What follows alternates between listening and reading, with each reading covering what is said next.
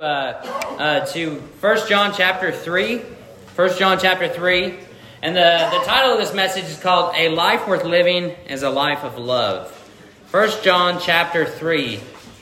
And if I had to sum this sermon up in a sentence, it would say, believers can have assurance of their salvation by the manifestation of the Spirit in their lives, seen by obedience to God, love for others, and answered prayers.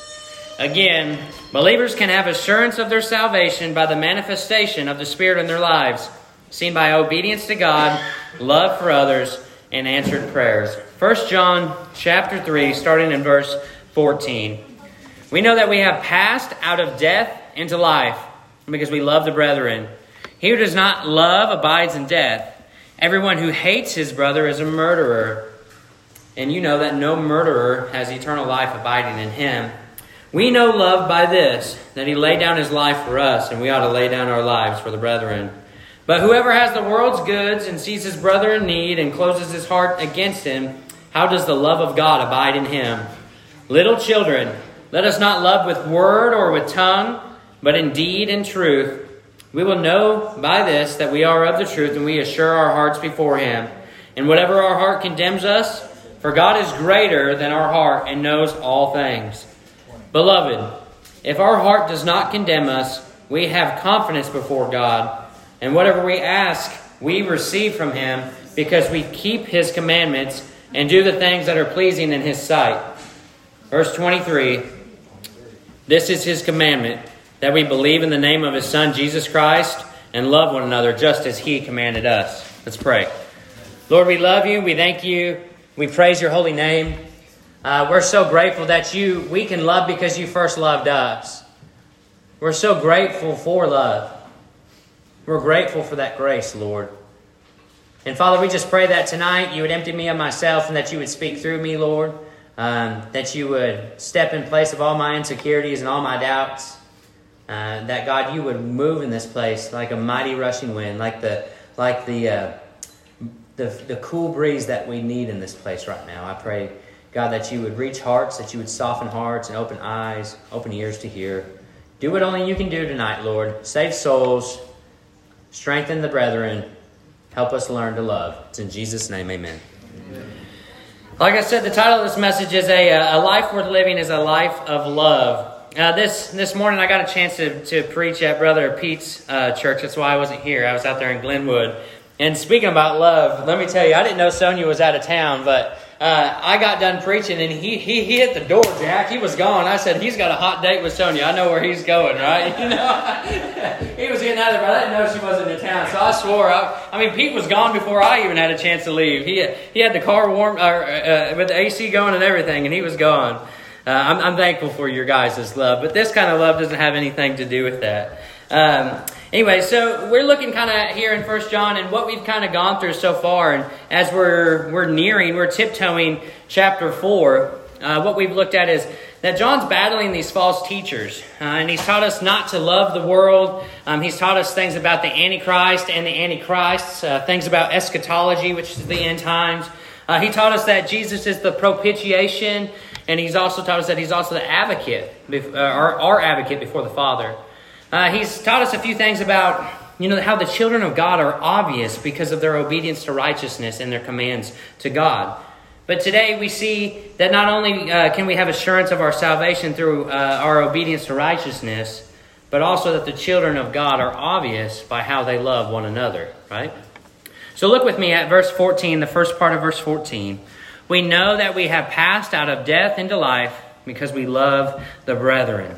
And that word is so strong right there at the beginning of verse 14. We know. And remember that John's battling these false teachers. And these false teachers believed that they didn't really have to show love to each other. They believed that they were what they call antinomianists. They believed that they didn't have to adhere to the law or adhere to anything that God had commanded them. So they didn't have to love each other. They didn't have to live a righteous life. They could just live however they wanted to because they were under grace, right?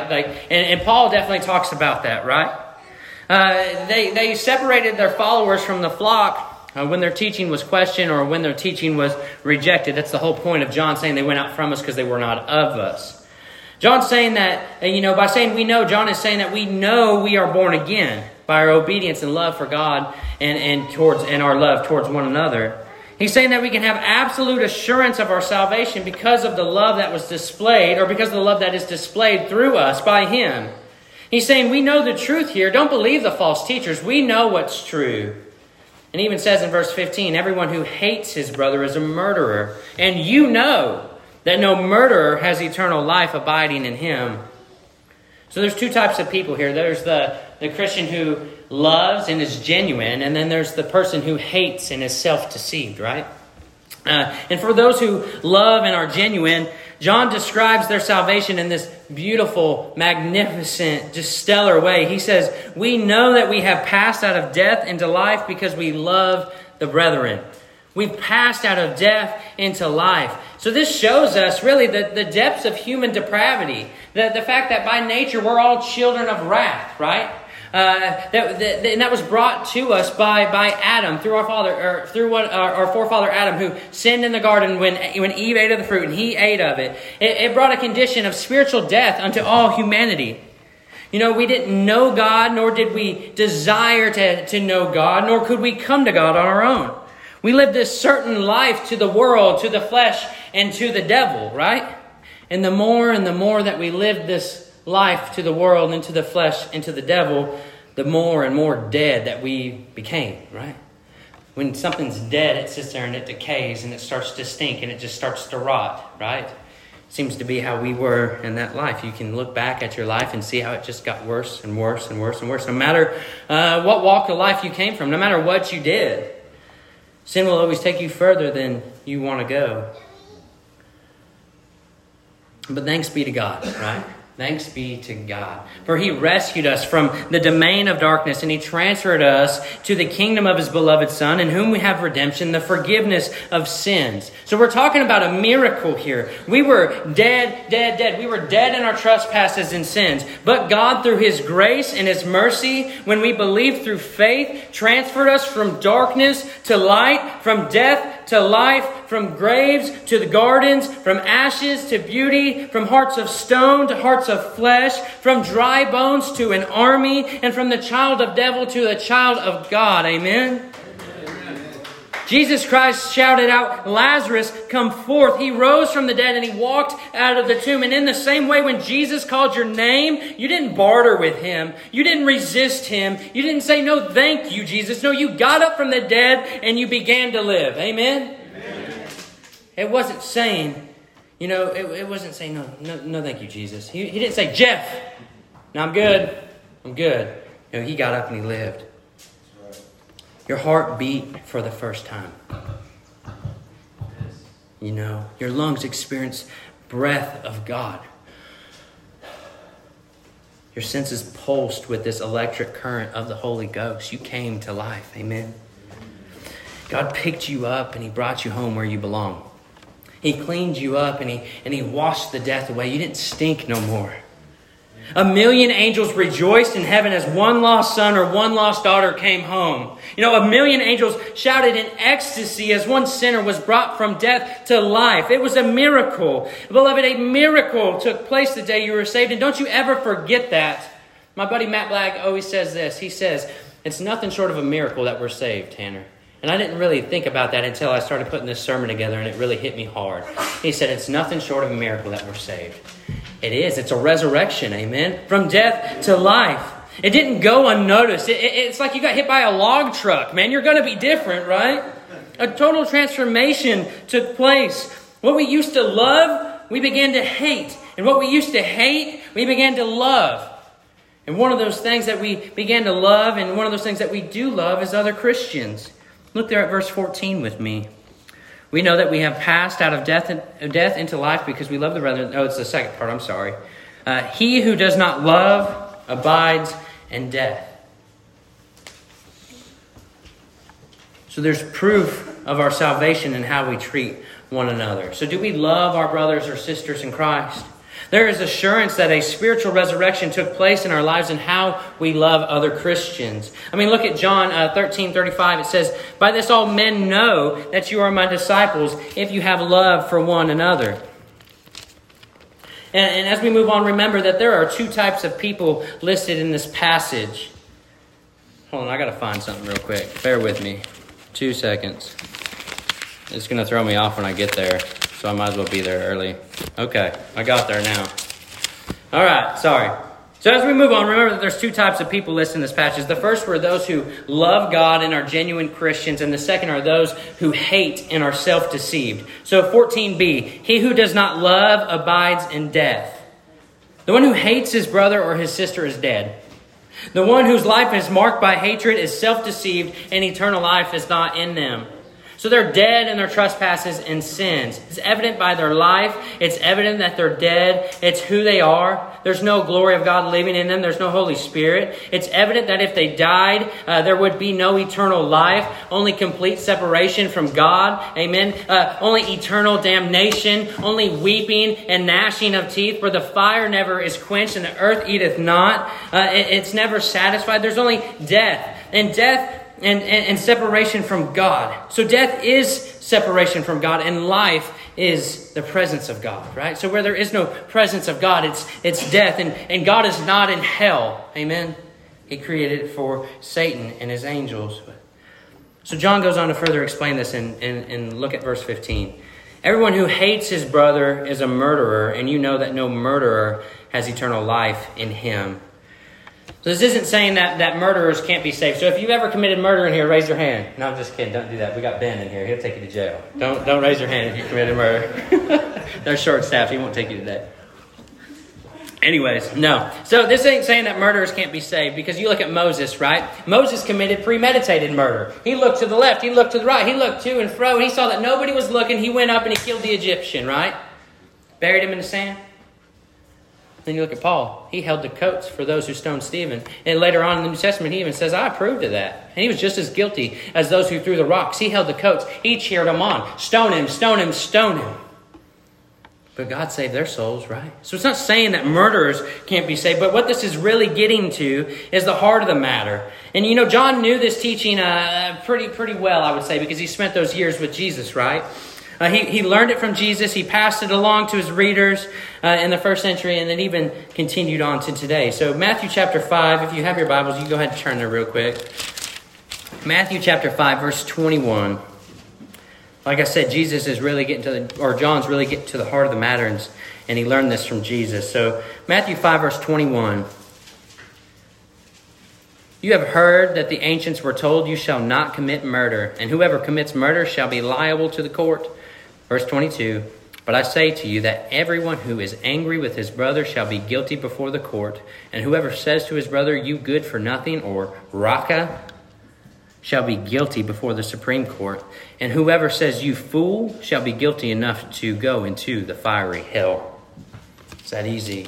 So Jesus said that anger against a brother is on the same level as murder, because just the hatred inside of a man is capable of festering into murder. You know, hatred is not life-giving. It's only life-ending. I mean, you look at Cain and you look at Abel, right? And what did God tell Cain? He said, why is your countenance fallen, man? You better check yourself before you wreck yourself, right? In a different way. He says, sin's crouching at your door and its desire is for you. You better check yourself. And he didn't. That anger festered up into murder, and he killed his brother.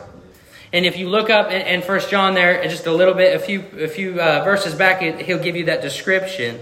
And it's important to note that John's opponents were not practicing righteousness. Like I said, they lived this life of hatred. They were antinomianists, so they were pretty much spiritual anarchists. They rejected the law. They rejected the commands of Christ. They believed that none of this applied to them. They could live however they wanted to. Once saved, always saved, in the wrong context. They were self-deceived. They were empty of eternal life. It just goes to show that a person's life that is marked by hatred is not a life that has been born by the love of Christ. So you might say to me, you know, that's great for non-Christians, but what about me? I'm a Christian, and I have anger in my heart towards my brother. I'm a Christian, I'm angry towards my brother or sister. What do I do? You know what I say to you? Join the club, man. Join the club, because I don't always get along with my brothers or sisters either. I don't do this perfectly. Sometimes I'm angry, and sometimes I'm sinning. in my heart towards my brother or my sister. But thank you, Jesus, that he didn't leave us with condemnation. Amen. So we look down there at Matthew chapter 5, verse 23. If you're still there, go ahead and go back there. Therefore, if you are presenting your offering at the altar, and there remember that your brother has something against you, leave your offering there before the altar and go. First be reconciled to your brother, and then come and present your offering. So when we hold anger, when we hold resentment, when we hold bitterness in our hearts, it weighs us down, it makes us sick, it drives us to sin. It's much like Cain, right? So my advice to you, Christian, who's holding anger in your heart or resentment in your heart or bitterness in your heart towards another brother or sister, you have that hatred festering up in your heart, is to go make amends. Do what Jesus commanded in verse 5. If you know that somebody's got something wrong against you, vice versa, if you got something wrong against somebody else, go make amends with that person before you come to the altar and make your sacrifice. Write out a list. You know what that tells me? It tells me this, that before I sit down, before I kneel down to pray and ask for anything else, I better be asking the Lord to forgive me for the way that I feel towards my brother or sister in that matter, right? So this whole thing works good for me. Is I take a list, man. I make a list and I write it out. The things that I've been doing that I have unconfessed sin towards God, or that I haven't confessed my sin to God about.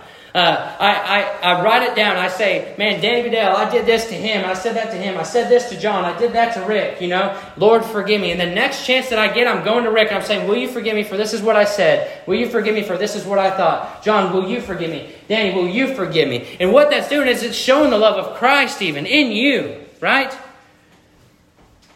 That's my advice for you. So if you hold anger in your heart as a Christian towards another brother or sister, it's time to come clean. It's time to let that out. Don't let it weigh you down. Think about Cain. Sin is crouching at your door and its desire is to have you. Don't allow it to devour you, okay? Don't allow it to have you commit murder. Stop committing murder in your heart anymore.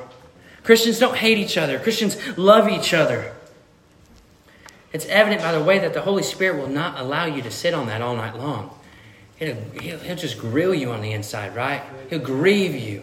He'll make you want to make it right. Like you ain't got a choice, right? You're going to be obedient. You can't sleep at night. You can't hardly rest until you make haste and you go to your brother and get it right. Or your sister and you get it right. So remember the one who died for us. Remember his love. It's the perfect example. Look there at verse 16. We know love by this, that he laid down his life for us, and we ought to lay down our lives for the brethren. We know love by this, that he laid down his life for us. Every Christian has experienced this love. If you're a Christian in this room today, you've experienced that love of Christ, that he's laid down his life for you. And the love of Jesus is that Christ, the creator of the universe, the King of all kings, the Lord of all lords, stepped down from his throne, was born of a virgin. He lived this perfect life. He taught many people about the kingdom of God and salvation.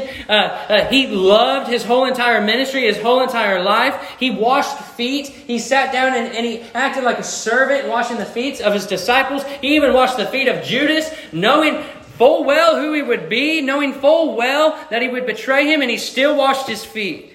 Jesus suffered. And let me go through the list again because you can never hear it enough. He was beaten. He was betrayed. He was arrested. He was punched. He was spit on. He was slapped. The crown of thorns piercing his head and the blood flowing down his face and the whips and the purple robes and the mocking. All to the King of the universe, to Jesus Christ our Lord. That love, he did that to obedience to God so that we may be saved. What love that is. He laid down his life for us. Amen. What love, man. What love? Love knows no one greater than this, that one would lay down his life for his friends. I'm his friend. He stabbed in the side, he died. And you know what? He loves us enough that he's going to come back and get us one day. Amen? He's coming back. He loves us enough that he's going to save us from this crooked and perverse generation, from this world. That he's going to demolish this world and he's going to destroy the heavens and the earth. And he's going to usher in a new heaven and earth.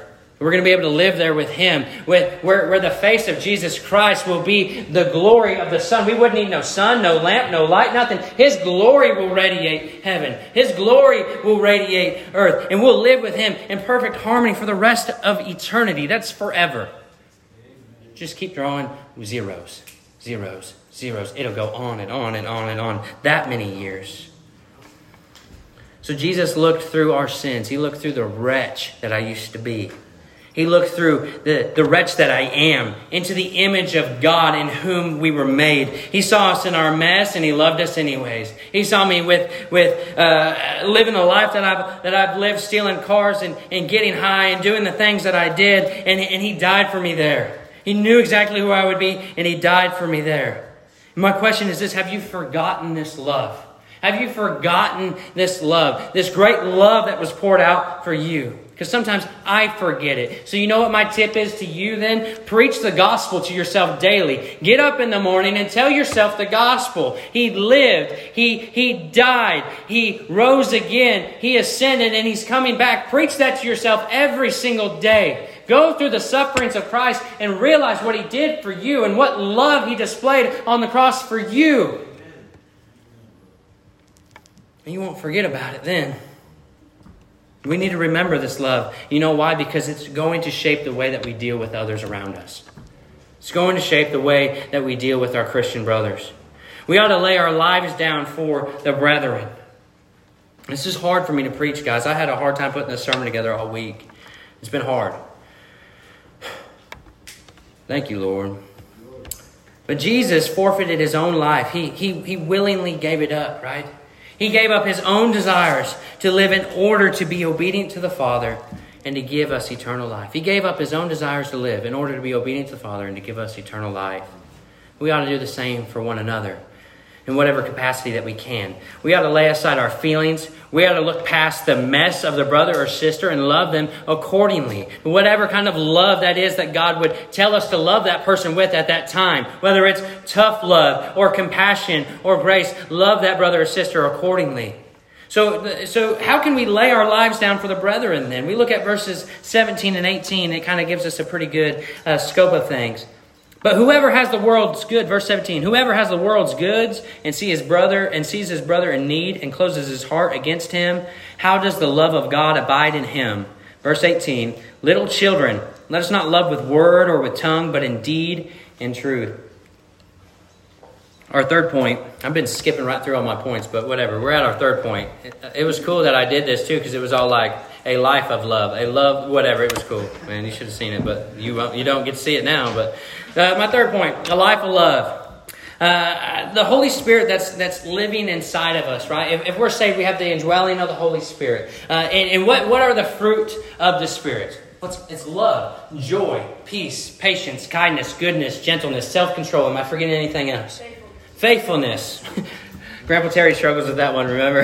That's what he said. But when we have this Holy Spirit living inside of us, this fruit of the Spirit's flowing out of us, and it motivates us to this Acts chapter 2 life of love, right? Like we looked at last Sunday morning, where they're just selling everything they got left and right, giving their shirts off their back. They're giving everything they can to just meet together in fellowship. They didn't care what skin color they had. They didn't care what family they came from, or none of that stuff. They was just doing anything they could to meet together in the same place to love one another. Amen? So where we have the world's goods, that's what it says. Anybody who has the world's goods and sees his brother in need and closes his hearts against him, how does the love of God abide in him? So where we have the world's goods, where we have money, where we have food, where we have equipment, where I'm from, maybe that's a tractor, and maybe that's a skid loader, maybe that's a hay rake or something like that. Whoever has resources, maybe you know somebody somewhere, you got clout, as Rick would say. Maybe you got a house, you got shelter. What about this world's good? Time, right? If you punch the clock and you go to work every single day, that's what you're getting paid for, is your time. Not your service, not anything else. It's your time. That's what you're getting paid for. They want your time. They want you to work for them. And so where we have the world's goods, money, food, equipment, resources, shelter, time, we gladly give it to help one of our brothers and sisters in need. It could be just as simple as a car ride home. It could be as simple as giving your truck to somebody who's moving. It could be as simple as taking the time out of your day to have a conversation with somebody who needs to have it. What about a hot meal? That's been a love language of mine for a long time. It seems like every time I was doing bad, somebody would demonstrate their love towards me by giving me a hot meal, by giving me some food, or putting some gas in my truck, or helping me out, It's just being available sometimes, So how can we love our brother or our sisters? Well, it's by laying our lives down. By picking up our cross, by following Jesus, everything's going to flow from there. Okay? It's how we can love one another sacrificially. It could be love spoken in truth. It could be love spoken in a rebuke. The world's goods is time, so it could be just taking time to be honest with a brother or sister about their life and saying it all in love, It could be giving up your own desires and your own resources for the sake of your brother or sister, demonstrating the love of Christ that way. It could be giving up your Sunday afternoon nap to be able to help somebody move. Whatever it could be, demonstrating your love. Helping one of your brothers and sisters who's not doing so well financially. However you can help them. How can we love our brothers or our sisters? Well, let's just keep reading. So we see little children in verse 18. So when he says little children, he's talking to believers. He's talking to us. And he says, let us not love with word or with tongue, but in deed and truth. So how can we love our brothers or sisters? Well, we don't talk about it. We be about it, right? I'm from Missouri. I'm from the show me state. So you're going to have to show me your love. Faith without works is dead. Demonstrate your love for one another. Do it for the right reasons, with a pure heart, not to give to somebody and then hold your phone up and take a selfie at the same time and watch me love on this person. There goes your reward. Throw it away. Throw it all away. We know who you're doing it for. Stop it.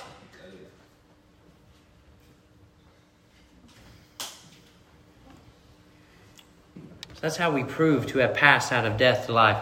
It's by our love for one another. When we love each other with our pure hearts and pure motives. We give up our time, the world's goods, all the things. We love one another by imitating Jesus. That old slogan, what would Jesus do? Well, what Jesus would do in this situation is not what I'm going to do, and it's almost impossible for me to do that, but I'll do my best. That's what I have to say to those bracelets, that WWJD. We love one another by imitating Jesus. We love one another because He first loved us. We love one another not in word or in tongue, but in deed and in truth. It's in living this life of obedience and love that we have confidence of our salvation. Don't you want to have confidence of where you stand on Judgment Day? What's your life look like? Are you loving your brother or your sister? Is your life a life of obedience to the Lord? Not that you're going to do it perfectly, but is that the trajectory of your life? It is in living this life of obedience and love that we have confidence of our salvation, that we trust that our prayers are not hindered. We look at verses 19 through 22. I'm sweating up here. We'll know by this that we are of the truth, and will assure our heart before Him. And whatever our heart condemns us, for God is greater than our heart and knows all things. Verse 21. Beloved, if our heart does not condemn us, we have confidence before God. And whatever we ask, we receive from Him, because we keep His commandments and do the things that are pleasing in His sight. So truthful love, and this is my fourth point, the confidence of love. Truthful love proves that we are of the truth, okay? It gives us peace in our hearts before God. And so what is the truth? Well, the truth is that Jesus is the way, the truth, and the life, and that nobody goes to the Father but through Him. So in love and obedience to what God commands, we know we belong to the truth. We know we belong to Jesus, and we have peace before God. Living a life of love gives us assurance of our salvation. Look there at verse 20. For if our heart condemns us, God is greater than our heart, and He knows all things. It's important to stop here for a minute. I'm not going to stop for long because I know we're all burning up in here, but as we read this passage, we saw heavy words, right? Pretty much saying that if you don't love your brother or sister, if you hate your brother or sister, that you're going to hell. That's basically what the text is saying. That's what it seems to mean. That's what it seems to be saying, right? There's a difference between loving between hating somebody and liking somebody. There's a difference between loving somebody and liking somebody, right? You can struggle to like your brother or your sister, but it doesn't mean that you're not going to look past all of the stuff that you don't like about them and try to love them, right? Does that make sense?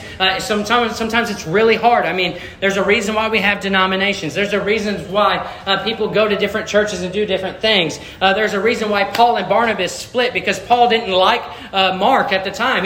Not that he didn't love him. He didn't like what Mark did. So they split and they went opposite directions, and God was glorified in it.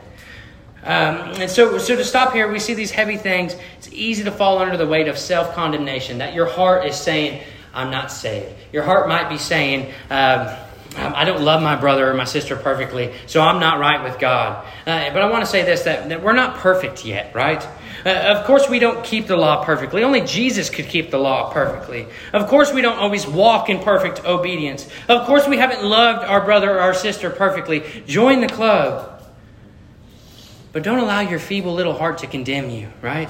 Rather, listen to the still, small voice of the Holy Spirit. Answer the conviction by God who is greater. Repent from your sins and be cleansed. Amen? It's 1 John 1:9. If we confess our sins, He's faithful and just to forgive us of our sins and to cleanse us from all unrighteousness.